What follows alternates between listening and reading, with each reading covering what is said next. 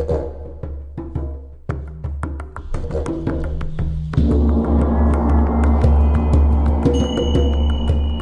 everyone, welcome to Expansion Cast. Expansion Cast is a magical podcast I created so people could find simple or unconventional solutions to expand their personal awareness and experience. This podcast is dedicated towards revealing people's divine truth and how that divine truth works its way out into the world, one by one, helping liberate each of us on our personal path to freedom. If you love this podcast, please give us a rating and share.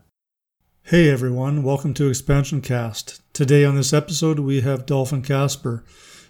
Dolphin is a coach, speaker, and facilitator at Evolve Now.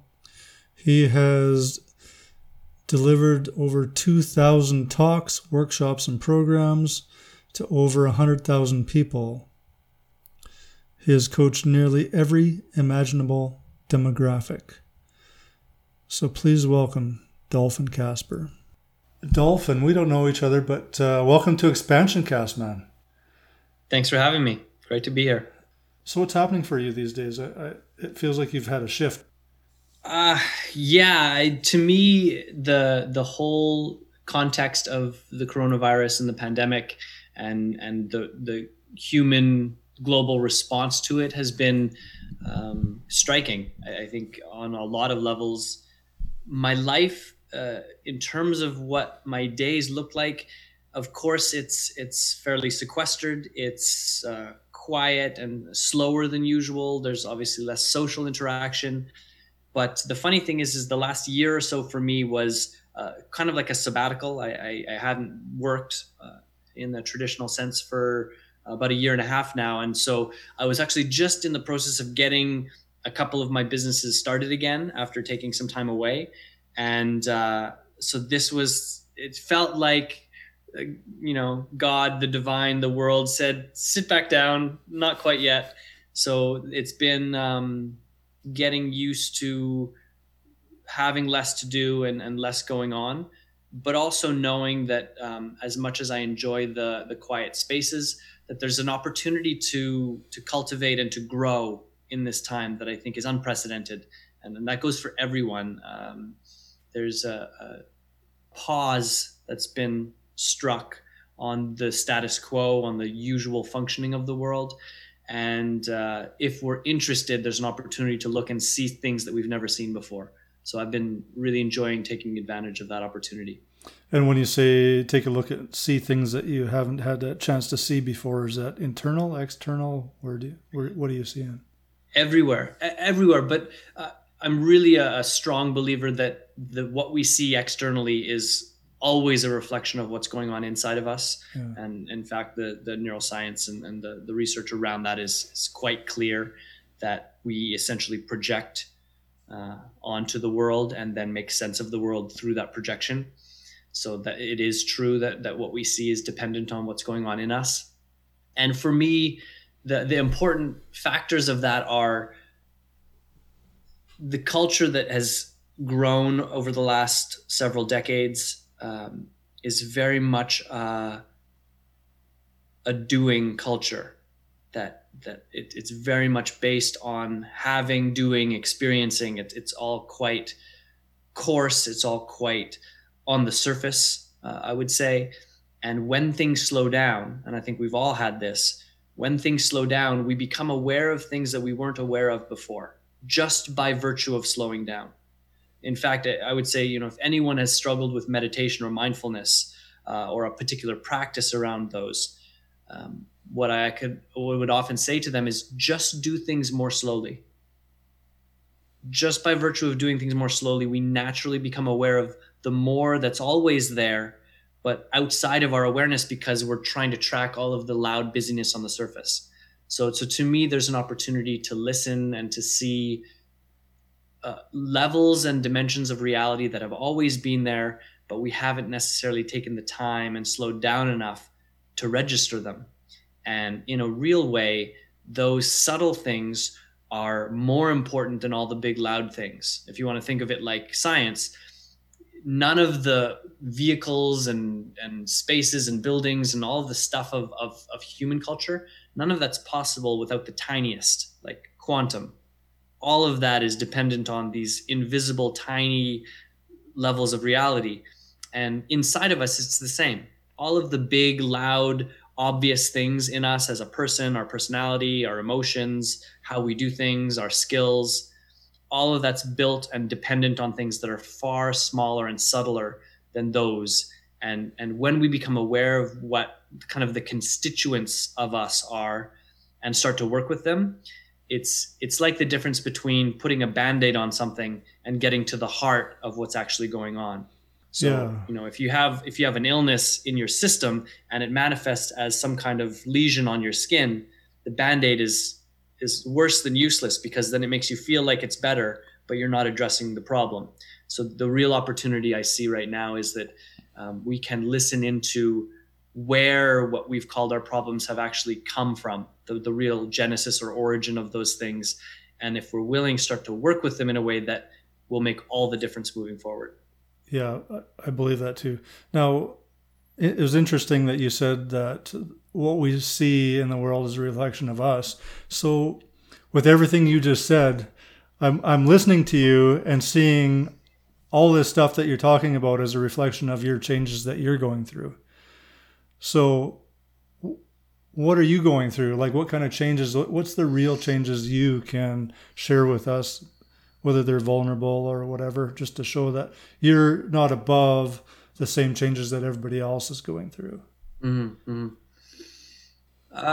I mean, for me, there is, of course, a heightened sense of uncertainty in my life. And I think uncertainty is a piece that I've tried to avoid. And I think a lot of people can relate to this, is a lot of the striving in our world, a lot of the success, a lot of the desire to be somebody and do something great is actually a kind of coping against a sense of inadequacy and against a sense of insecurity. And so what do you do when there's nothing to do and there's nowhere to get to and there's nothing to create and there's no one special to be? It's just actually about being human.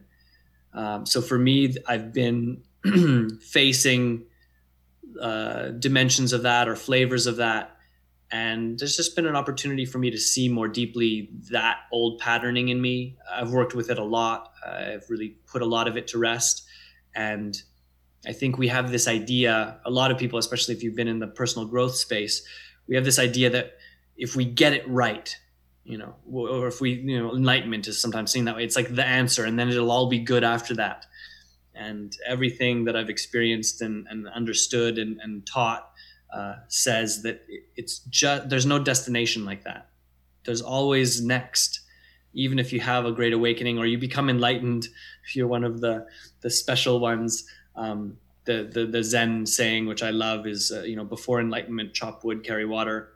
After enlightenment, chop wood, carry water. Mm-hmm. And the difference is that you're all there in the chopping of the wood and the carrying of the water, versus before enlightenment, you weren't all there.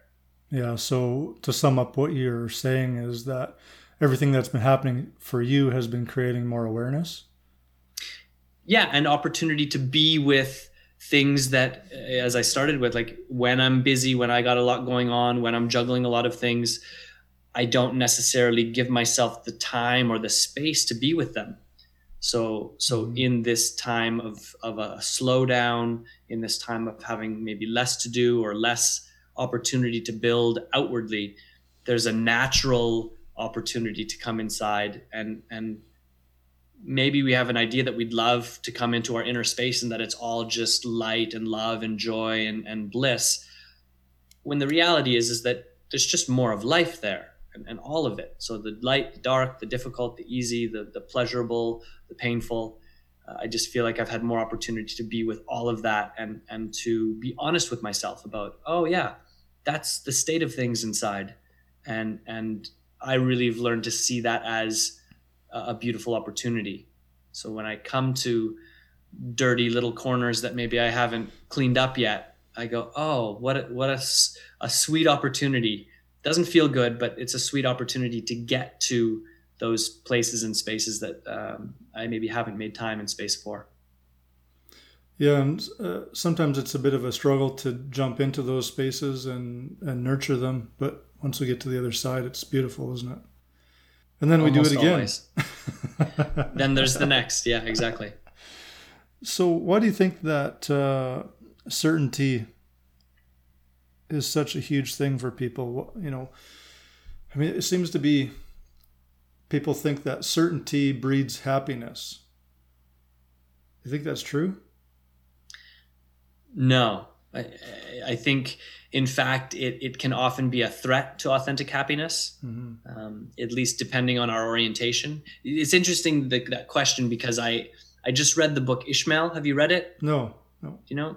So it's an interesting book. It essentially is a dialogue about the nature of Western industrialized culture in reference to more native indigenous cultures that are in alignment with nature, and you know, so some of the themes that come through are just about how the creation of stability in terms of food. It was really kind of the agricultural revolution that shifted, that strong shift from hunter-gatherer type societies to these more kind of civilization based agricultural societies, and that brought something that wasn't certain in that way. You couldn't plan your food. In a way, if you were in an environment that your community or your village had been in for generations, you knew the food was there, but there could be a drought, there could be a flood, there could be disruptions in the food source, and agriculture changed all of that. And I think there's a predominant belief system that was for the better. And you could make lots of good faith arguments about that. And you could also make lots of good faith arguments against that the security that we got from the industrial, or sort of from the agricultural revolution and from the industrial revolution, have bettered things from certain perspectives. And I think in profound ways have left us in a kind of existential limbo in terms of what does it mean to be a living human being where you don't need to survive. You don't need to do anything to survive. That part of the equation is handled by society. What does that leave us with? And I think that's the existential question we're in right now, and have been in for a couple of generations at least, where that's not everyone, but for the most of the planet, that part of our existential equation is handled. Now what? And I don't think we have a coherent, concise answer to the now what. And that's the conversation that I think is most worth having right now, especially in the context of the pandemic. So do you have an answer? Do you have some sort of idea? I do. I mean, I definitely fancy myself some kind of amateur philosopher, and I like to give real thought to these things. And what I come to, I'll kind of weave a couple of things together because I think they're relevant. I think of life as in a funny way, knowing where it's going.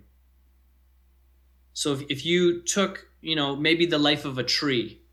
If you took just that single organism, which is made up of all sorts of cells and interesting chemistry and biology in the context of a broader system, but like if we just took the tree from seed, in the seed, what's needed for that tree to become its full expression is already there, as long as the environment is favorable or favorable enough. And so halfway through the tree's life, in the context of the tree, that's the first time it's ever reached that stage of development. But in it, all of the information and knowledge necessary to fulfill is there. And I feel like we're in some kind of puberty from the context of life. There's a puberty and a shift. And in a funny way, the shift includes the information that knows where it's all meant to go. And so then the question becomes, okay, well, what does that mean, and how do we use that information to to participate in this coming of age, so to speak.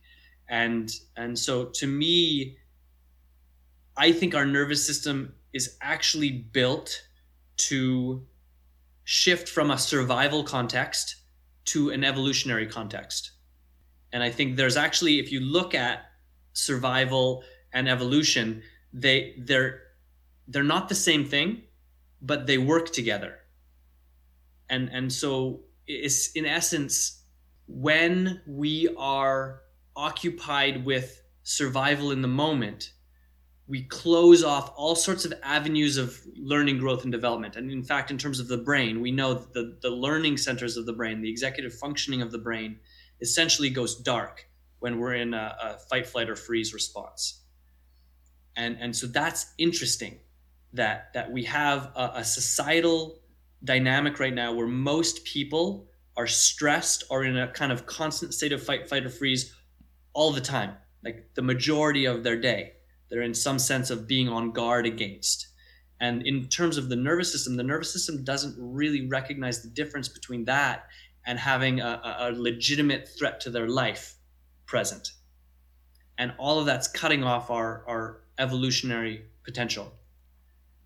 And I've also worked enough with my own pieces around fear, and I've worked with other people quite a bit around the dynamic of fear, that when we can create a context where we're okay with the experience of feeling threatened or insecure, we actually reactivate those learning and developmental aspects of our mind and our brain. And we end up deriving massive benefit from the very things that we had been avoiding. And for me, that's the shift. And it's on every level. It's like relationally, if we feel insecure and threatened with someone, and we close off and we turn into kind of fight, flight, or freeze, all of the possibility of that relationship get cut off. All of the possibility of us sorting out our past and actually making sense of the present so we can move in the direction of a shared future, like a fundamentally shared future. All of that's not available. So for me, a question in my work and in a question for the world is, how do we start here in my own experience with what feels scary, painful, or threatening? How do I work with the context that I create around that so that I'm able to have it without just coping or reacting? And the beautiful thing, some of my work is around what I define as the 3 contexts for communication. So I believe that there are 3 fundamental contexts for communication. One is intrapersonal. That's the communication that's happening within us. And we actually mediate and modulate that communication by how we relate with it, with our experience. And then there's the interpersonal communication, me and another. And that is all dependent, just like I was saying, like the big is dependent on the little. My interpersonal communication is fundamentally dependent on my intrapersonal communication, the communication I'm managing within me. And then there's what I call superpersonal communication. This is the communication that happens not directly through our one-to-one interactions, but any position of authority or leadership we have in our lives kind of has this organic trickle. People are watching us, people are listening to us. We might be setting up ways of being, ways of operating. If we run a business, if we are in the government, if we're in community and we hold any position of authority or leadership, we are participating in a constant state of superpersonal communication, which is dependent on our interpersonal communication, which is dependent on our intrapersonal communication. So it's an inside job conversation, and that I truly believe that as we individually manage and handle and really come wholly into relationship with the internal communication, we then can master the interpersonal, and we then can master the superpersonal. And it has to be that direction. The top-down approach to change doesn't work. It's not how nature works. And in society, it will never be the source of sustainable change and evolution. Do you not think that communication top-down is happening all the time? Just whether our interpersonal communication is open to it gives it power to change us?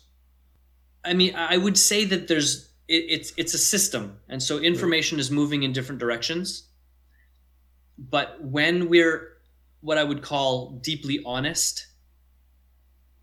The honest information is coming from the inside out. So it's a little bit like when we realize some people are able to discern when someone's being honest or not. Mm-hmm. Does that make sense to you? Absolutely, yeah. So that there's like a spectrum. Some people can spot inauthenticity like in the subtlest form anywhere. They just got it. Other people are essentially blind to it. They have no idea. Maybe you have someone on the autism spectrum, or someone who just has no real ability to track and make sense of what's going on out there. Mm-hmm. And so when we can see the truth out there, or the authenticity of something outside of us, that ability is all dependent on the level of awareness, knowledge, and integration that we have inside. It's like an essential capacity, but that is dependent on a kind of developmental aspect of our inner world. So just like you can kind of, I would liken it to like a skill. So if I'm a world-class musician, I can spot tiny subtle errors or where the musical piece isn't played quite to the music, or I can see the creative flavor that a musician is adding to what they're playing. If I'm a layman, someone who doesn't know music at all and doesn't know the piece and doesn't know the instrument, I'm going to miss all of that. Mm-hmm. So our ability to see those subtleties is developmental in our nervous system. And so that holds true in all of our kind of perceptual pieces. And in that way, the only way we can really accurately and effectively navigate the world and interact with information and discern, I think this is a super key conversation right now. How do we discern the truth from falsehood in the world of technology, where information is constantly flowing in, and not all information is created equal? So this ability to discern is super important for us. And the ability to do that is an inside out movement. It is me relating to what is clear within me. And that clarity within me then allows me to discern information that's really lined up and authentic, and information that somehow has been manipulated or is off the mark. And one of the orientations that's key for that a lot of people are not willing to have is the uncertainty. It's, am I willing to hold off drawing conclusions until there's enough clarity and information for me to go, this I can stand on?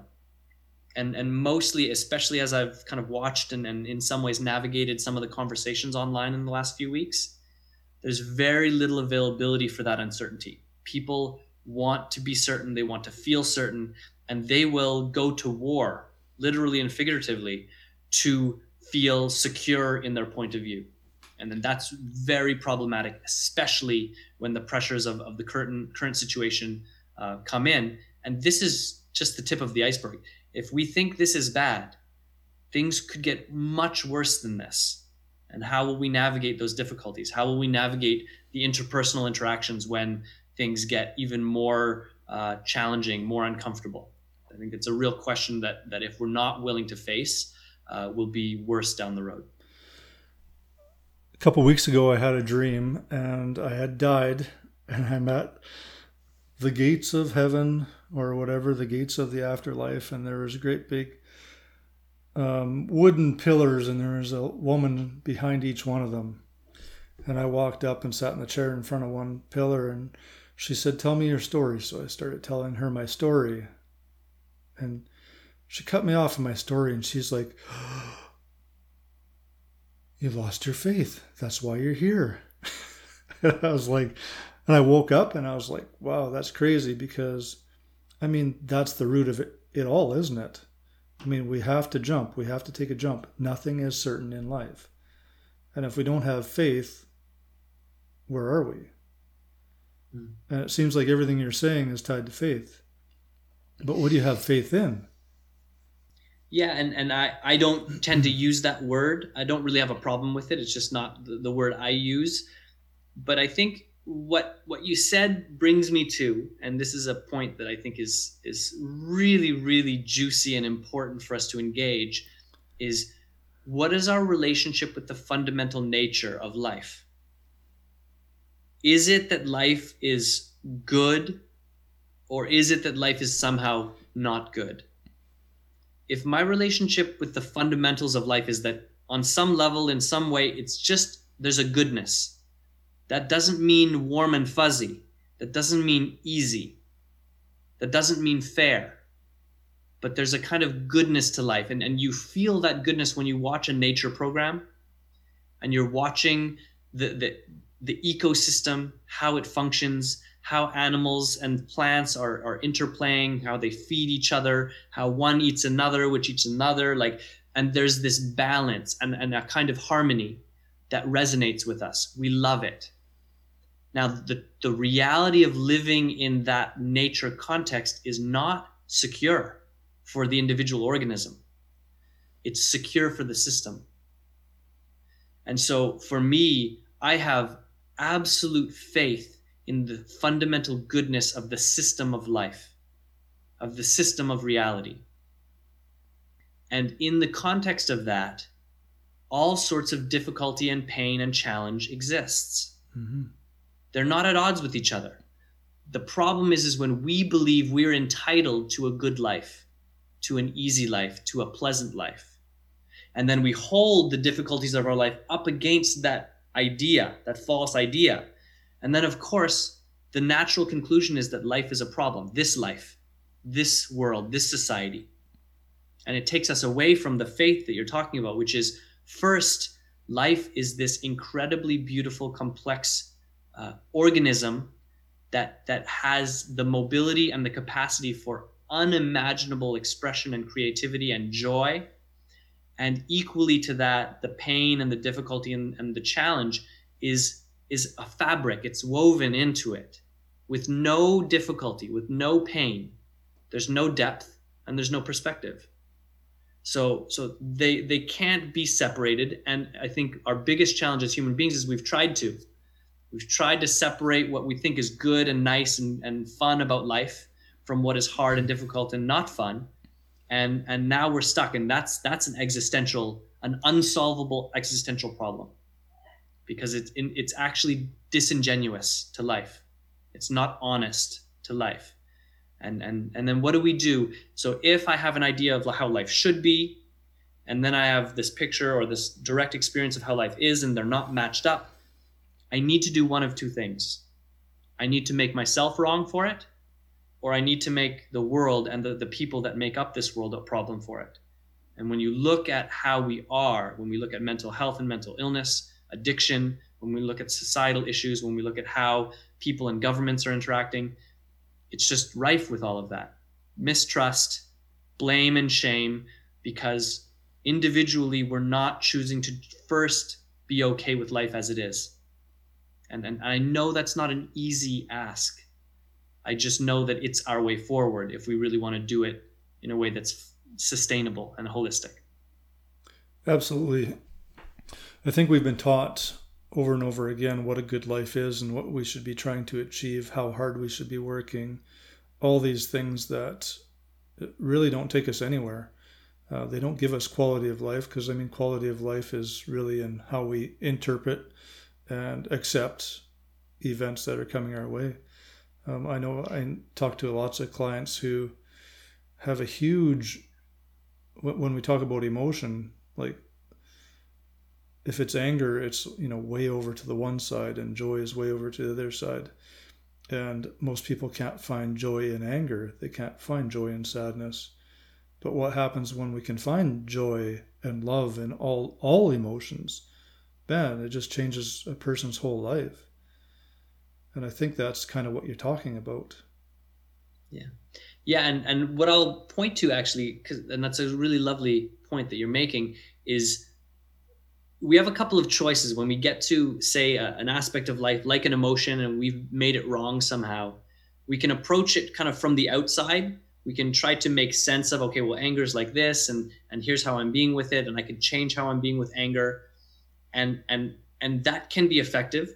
And one of the other things that can be really effective with challenging emotion, especially fear, anger, sadness, these are the ones that we tend to label as negative or bad, is to have a somatic practice when the emotion arises, because emotion and physical experience are very much connected and interwoven. Mm-hmm. And what we discover when we get into a deep somatic practice with our emotion is that what we call anger is actually a constellation of thoughts and feelings and experiences.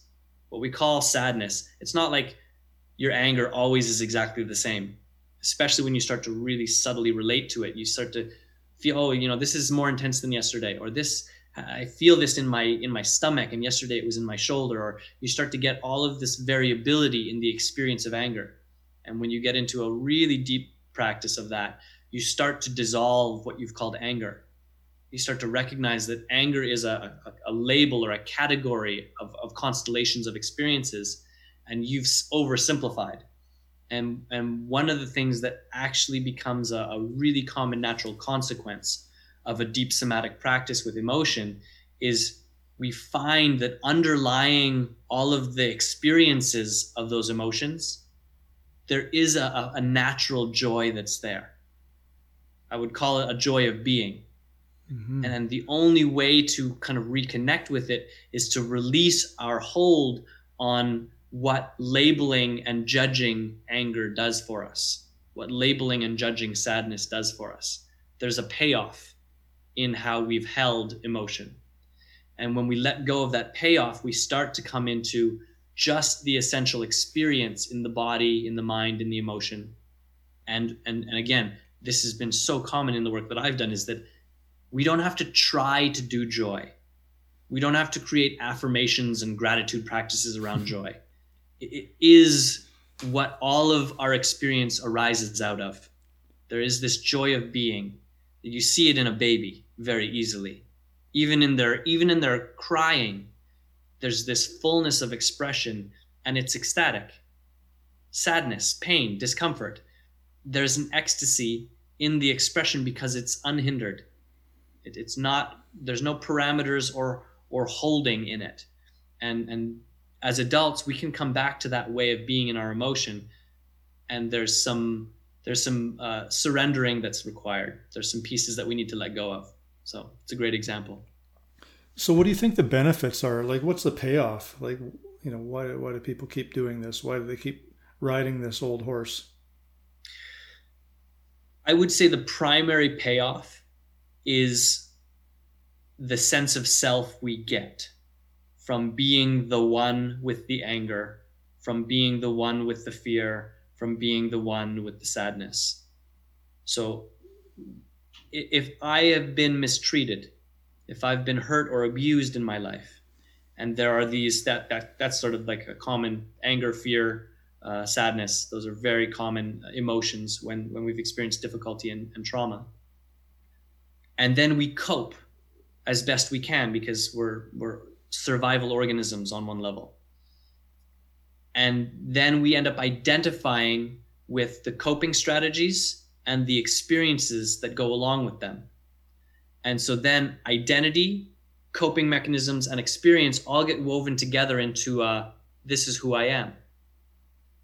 So the letting go of the labeling and the value judgment of emotion is also the letting go of our sense of self. Mm-hmm.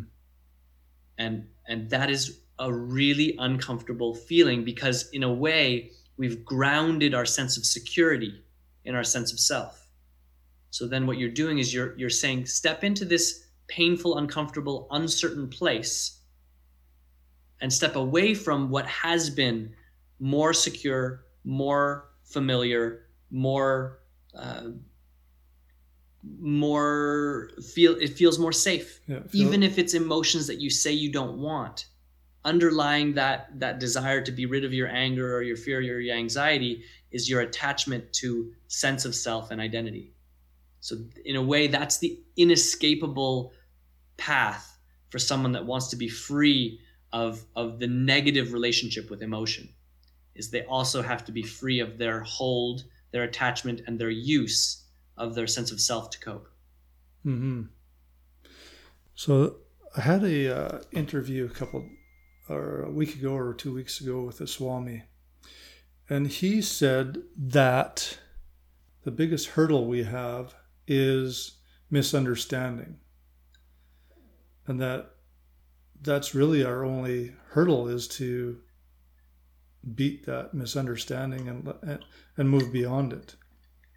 And I think misunderstanding is quite an interesting, maybe it's a simple concept, because like you say, when we're in this what we consider a safe place, like I use the story of going down a river and there's some rapids coming up. You've never been in rapids, you're by yourself, you have an anchor and you throw it out and your boat ends up in the rapids. So what do? Maybe you're scared, there's a whole bunch of trauma happening, but you feel safe because your anchor's holding you still. And after a while, you just become accustomed to the rapids and you're just bouncing around and living that way, but you become okay with it. And the surrender is in going and pulling the anchor out and continuing your journey. And I think maybe that sums up what you're saying, but the certainty is an illusion, because the certainty is the anchor, giving you the illusion of safety.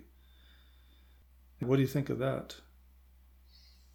Yeah, I think it's a good analogy. And in life, it seems counterintuitive, but some people favor the rapids, as dangerous and uncomfortable as they can be, because they've become accustomed to them and they've identified themselves with them. So for some people, when life gets calm and quote unquote good, safe, healthy, they freak out. Now, I worked with homeless youth for a number of years, and it's incredible to see what happens when you have essentially a child that's been living on the street for a few years, and then they get their own apartment and they actually go back to the street. I think a lot of people have ideas about, social work and working with really challenging populations, that they just need resources, that if we just housed them all and gave them food, and it would all be good. And I'm not saying that resources aren't really helpful. It's just on its own not enough. Because if that person isn't able to create a new context for their life and a new context for what's difficult about life, they will naturally gravitate back to whatever is most familiar to them. Even if that familiarity includes hardship and abuse and violence and drugs and death, they will go back to it. Yeah, because they still experience the same misunderstanding. I can give somebody light, and that's not going to help them. They have to come to it themselves. Yeah. And I would say that it's not actually understanding, that there is something that precedes understanding that's more key, because you can give someone all of the information. The answer can be staring them dead in the face, and they won't see it. Not because it's too difficult to understand, but because they don't want to understand. Because on some level, they know that understanding is the end of their old life and the end of their coping and their practiced mechanisms of feeling secure in some way. Right. So, but there's still a deeper misunderstanding.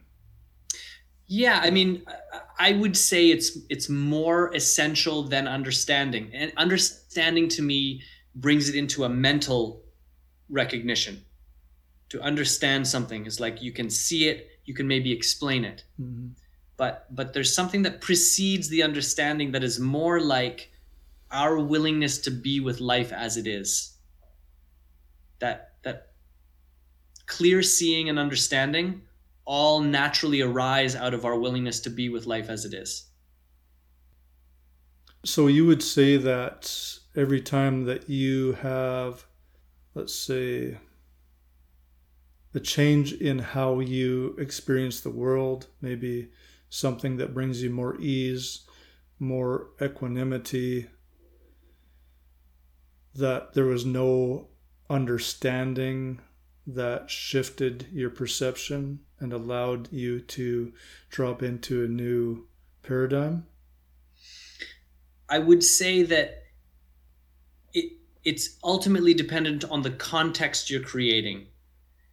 In other words, you can see information and dots can connect for you, and then you can experience equanimity, and you could draw the conclusion that the equanimity came from the understanding.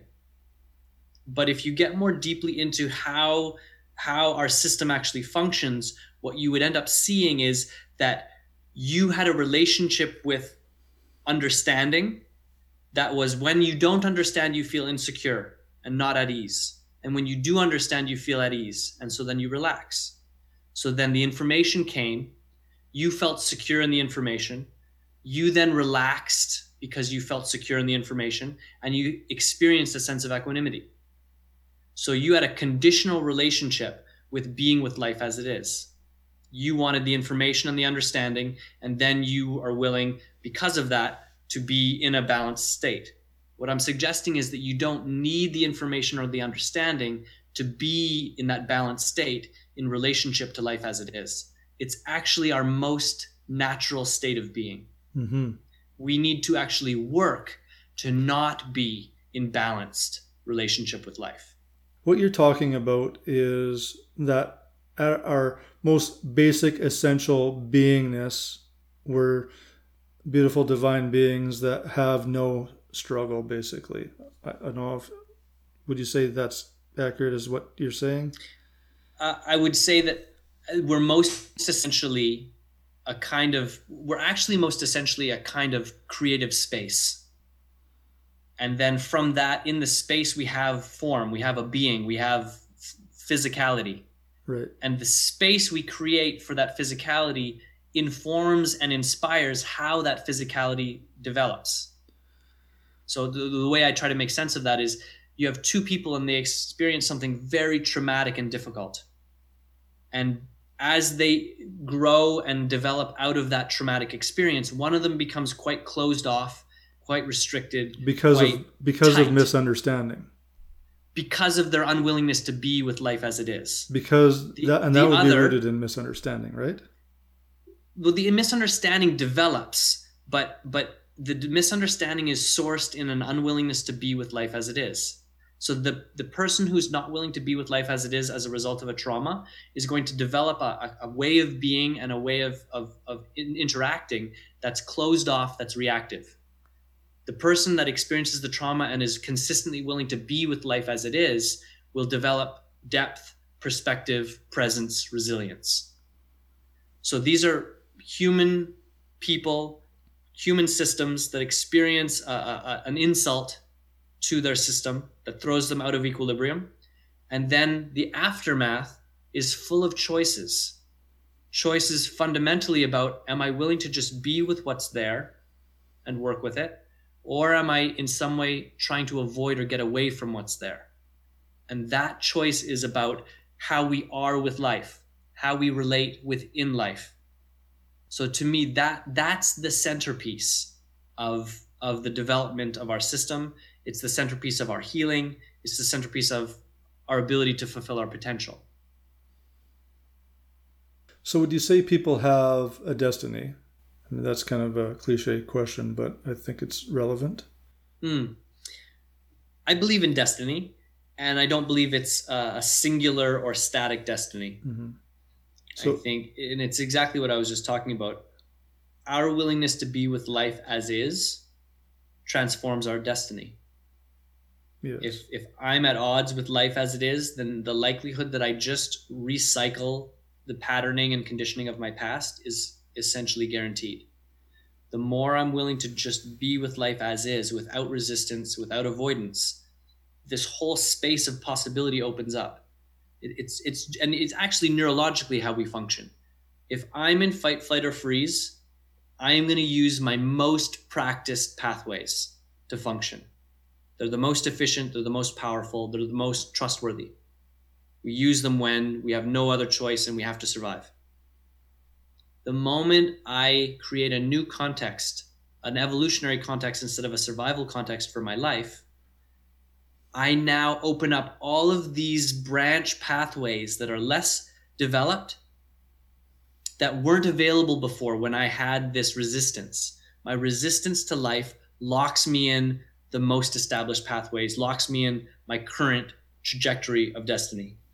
The moment I open to life, the moment I'm willing for it to just be as it is without it needing to change or be better, all of this new space and new pathways of possibility open up, new pathways of choice open up.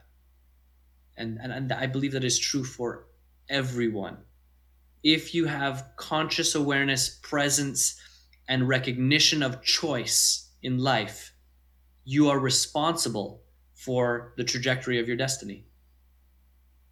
And a lot of people don't want that responsibility because it's much easier to just blame, to make someone or something wrong, including ourselves, and to not be responsible for the real possibility and potential that is like what we're made of. This genetic information, this physical system, this consciousness that's of us and in us is so ripe with potential. And mostly we're not accessing it because the road to fulfilling potential is not an easy road. Anyone that tells you it's an easy road or a fun road or full of just lollipops and sunshine is trying to sell you something. Totally agreed. And I think it blows my mind sometimes that people don't want that responsibility because, I mean, that's where like the most amazing payoffs are. That's where life gets its transcendent beauty is when, I mean, yeah, it might be more difficult, but wow, what an amazing place to be. And what's neat is that very ordinary people who have had nothing to do with personal growth or spirituality or any of that stuff, get clear about that, usually when they have a near-death experience. Mm-hmm. And that's one recommendation I will give to clients or just to people out there for the podcast, for people listening, is the more we can, in a healthy, open-hearted way, keep our death close to us in our living, the more perspective we have about the opportunity of life, about the magic and the potential of life. The sense that death is some kind of terrible thing and that we should live forever and or we just sweep it under the carpet and pretend as though we're immortal beings, which is kind of how a lot of people navigate. They don't want to talk about it. They don't want to bring it up. Our approach to the pandemic is heavily rooted in our sense that death is bad, that death is to be avoided at all costs. And I know that'll probably light some people up and get some attention or some resistance, but it's not that I think dying is good. I just know it's not bad. As part of a living system, it's integral. It has to happen. And I really believe that some of what's not grounded and rooted and holistic and responsive to how we've approached this pandemic globally is rooted in this unresolved avoidance of and making wrong of death. Mm-hmm. So what part do you think is going to light people up? Because let's light them up. Yeah, well, it's that, are we overreacting? And I've asked that question a couple of times in the last few weeks. Are we really implementing the best possible plan? Are vaccines the best idea in terms of approaching these kinds of illnesses? People come back with extremely rigid, righteous responses, wrong-making, essentially insulting me, telling me I don't know what I'm talking about. Mm-hmm. And in the context of maximizing human life, avoiding human fatality maximally, I get that response. Right.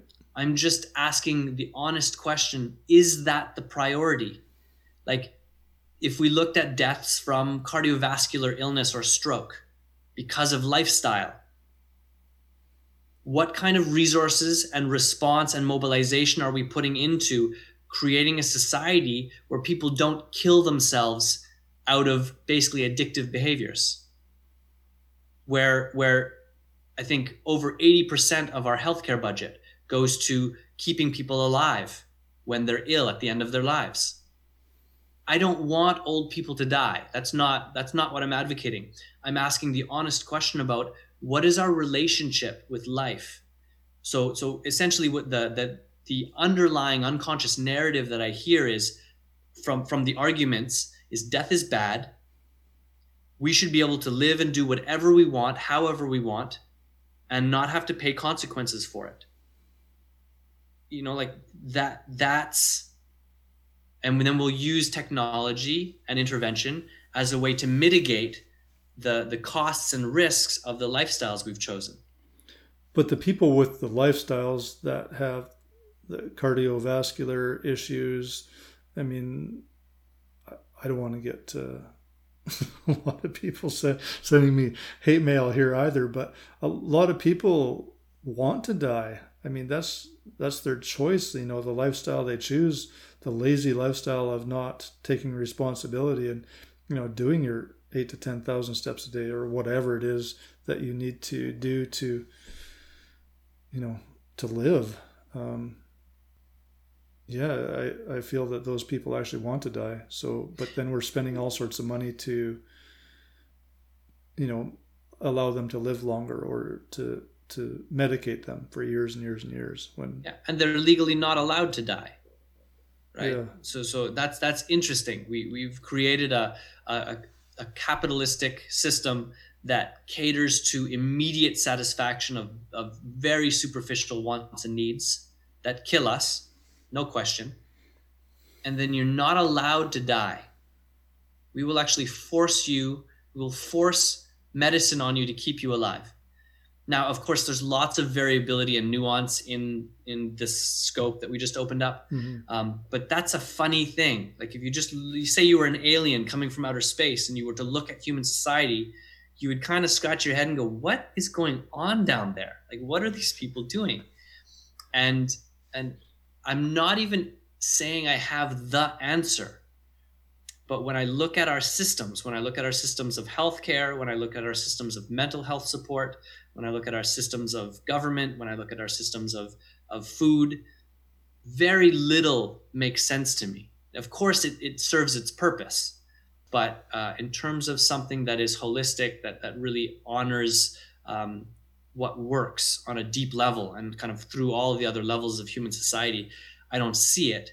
And I know that it's latest iteration, like compared to times of the past, there's so many benefits to living in our human culture today. I'm just suggesting that those benefits may not outweigh the downside. And I think it's hard for us to see because we're attached to our comforts. We're attached to having a medical system that can intervene and save our lives. We're attached to having the food that we want when we want it, at the push of a button. We're attached to having, any item in the world delivered to us the next day from Amazon. I had a conversation with someone in Vancouver a while back, and we were talking about, changing the system, changing the society, and what he was advocating for was everyone in the world getting what they want. Everyone should have this great lifestyle. And I thought to myself, not only do I not believe in that, it's so not functional. Like there's so much wastage, there's so much overuse of resources. There's a totally unsustainable system right now. And his thought was to add the 7.5 billion people of the world to a baseline of prosperity and comfort that he believes he should have and that everyone else should have. And it's sort of a misguided utopian view that everyone should have everything all the time and none of the bad stuff. In a way, it's childish, but in some ways, I think we're still quite attached to that paradigm. There is something in it that makes sense to me, which is currently we have a highly kind of exclusive access to resources. It's a very steep pyramid in terms of who the haves and have-nots of the world. And most of that is based on greed. I'm not down with that. I really would love to see more humanism in the world of wealth generation, wealth accumulation.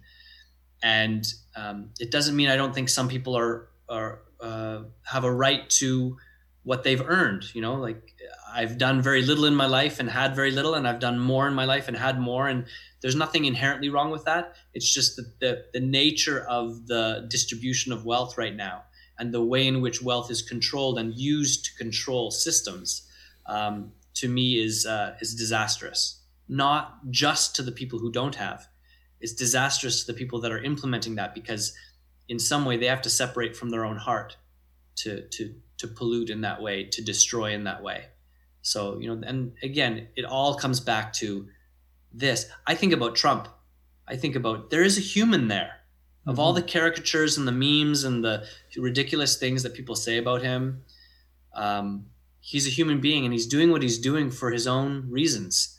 And a transformation could happen there.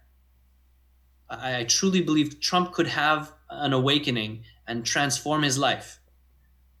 Is it likely? No, I wouldn't bet my house on it, but it's possible. And that's heartening for me, to know that someone like, say, Putin or Trump could actually transform themselves in their life, live a totally different way. That's my faith. That's my faith in life, and that's my faith in humanity.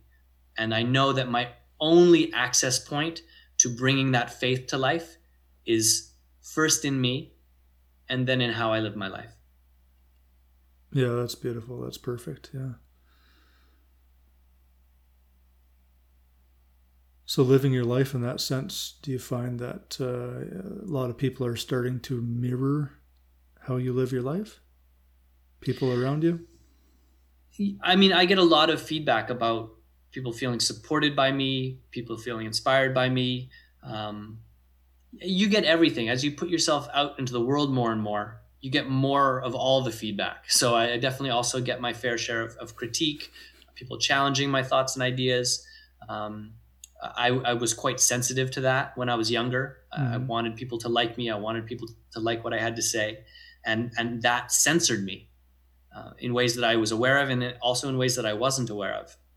And more, I recognized that if I'm going to be fully expressed, and if I'm going to be a genuine, healthy contribution to a world that means something to me, that's just part of the deal, that I put myself out, and I am willing to receive people's responses to that.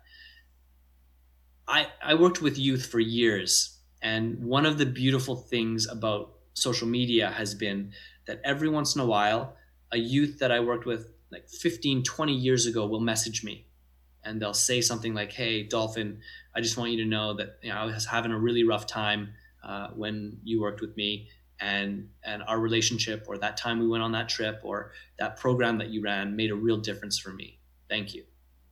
And I know that those moments of transformation, those moments of interpersonal transformation are constantly happening, and mostly we don't see the fruit of the transformation. And I think that's why it's so important for us to be relational instead of transactional with our giving to the world, with our expression into the world. It's like, do it because it's your love.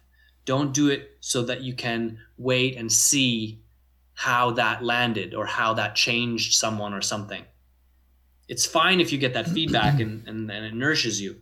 But if you wait for that, or if you're afraid that it doesn't turn out well, you'll censor yourself. You'll in some way hold back your full expression, which essentially is holding back your full love. It sounds like you're describing Donald Trump. In what way? Well, the opposite of that? No, he is that. I mean, he doesn't censor himself based on opinion. I mean, there might be fruit here that we don't see. I mean, I would say he is willing to put himself out. That is for sure. My question or critique of him might be the motive for it. Right. What is that kind of? It's like people talk about radical honesty, and there's a place for a kind of honesty that is not afraid to be fully expressed. But the radical honesty can easily be used as a mechanism to be insensitive or callous or a jerk. So again, where is it coming from? What's the real motive for it?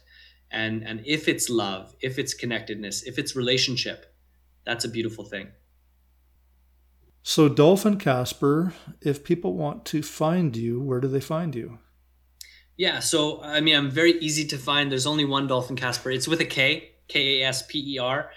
So all the social media platforms, YouTube, LinkedIn, Facebook, Instagram.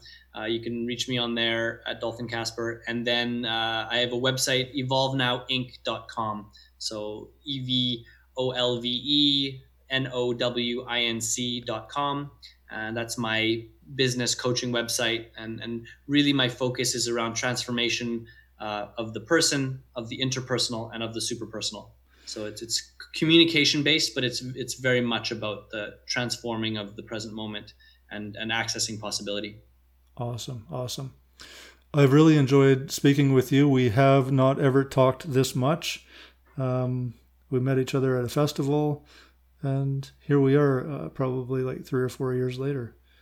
I love that about technology, just how we are connected and how easy it is to reach out and touch into relationship with technology. I've been appreciating that, and especially right now with everyone, more with their devices to connect. It's been sweet. So thank you for having me. Yeah, you're welcome. This podcast is Expansion Cast. Thank you for listening.